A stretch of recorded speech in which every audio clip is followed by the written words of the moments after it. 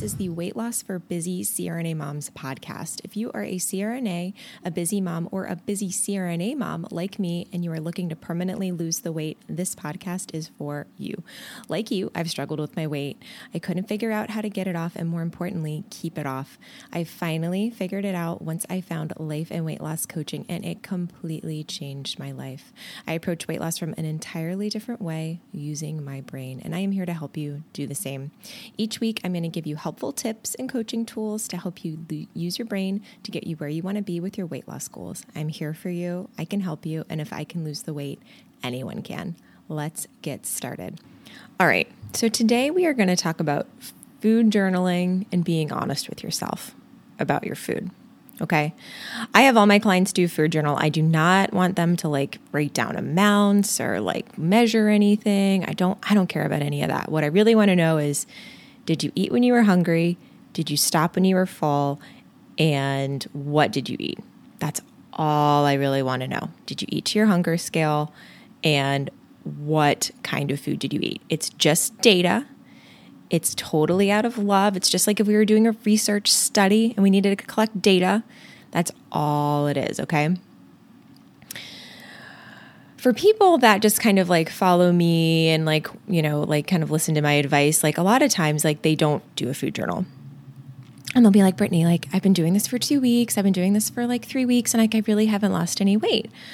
And I was like, okay, really, you've been solid, no sugar, no flour. You haven't had snacks. You haven't been overeating. And they're like, oh, wait a minute. I did have some chocolates at Valentine's Day, and I did have a bottle of wine over the weekend, and that's right, and I did go out to eat with my dad.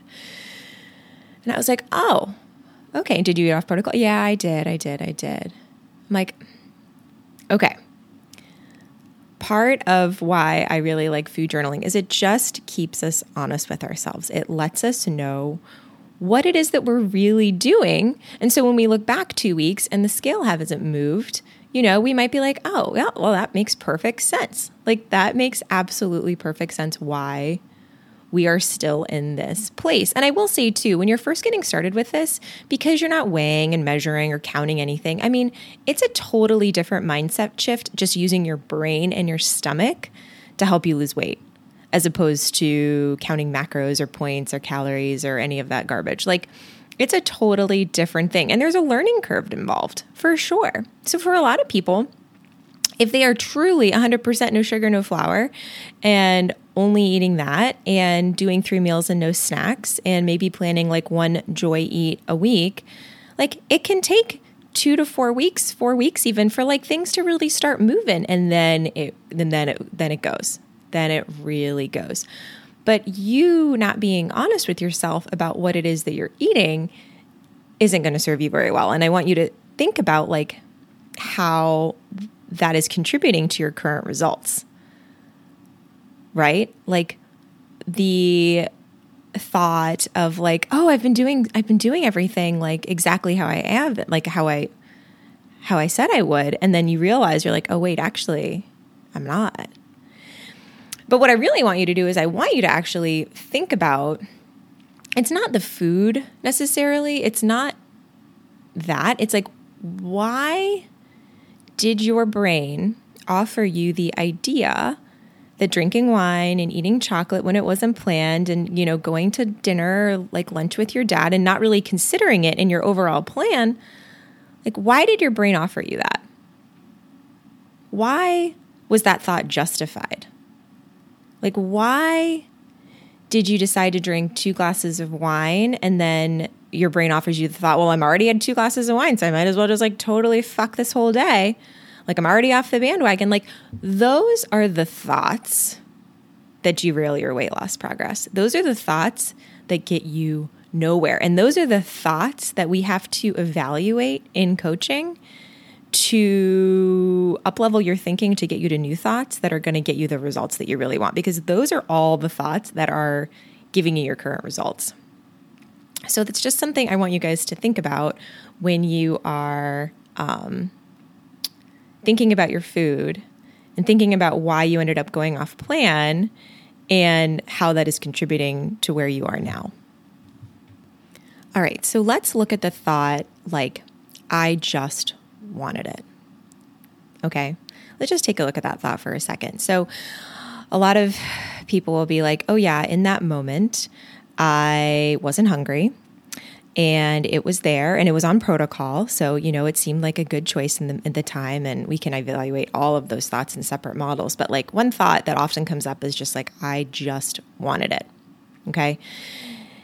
That thought creates an urge or like a desire, for that food. You eat the food. You don't listen to your body. You don't honor your commitment to yourself.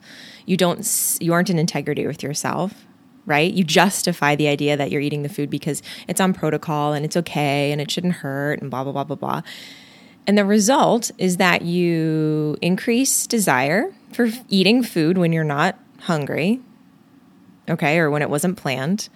You reinforce that neural pathway in your brain, in your primitive brain, that is so well ingrained in you that that's what we're trying to break in coaching. Okay.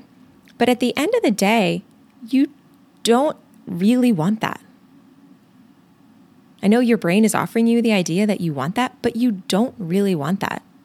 You want something better, right? Because if that's what you really wanted, then the result that you get of being at that current weight wouldn't be a problem for you, right? I don't care what you weigh, but if you do, then we have to evaluate the thoughts that are contributing to the results that you're currently getting. Okay? So again, I don't want that leads to you desiring food, and it ultimately leads to the result of increasing desire for food when it's not planned, reinforcing that neural pathway. It's contributing to the current result of your current weight. But ultimately, I don't want that. I want better. I want better for myself. Okay? So I hope this helps you guys today. And again, if you are looking for more help, I've got tons of resources and things on my website at weightlossbybrittany.com. Again, I'm here for you. You have got this. I will talk to you later. Have a great week.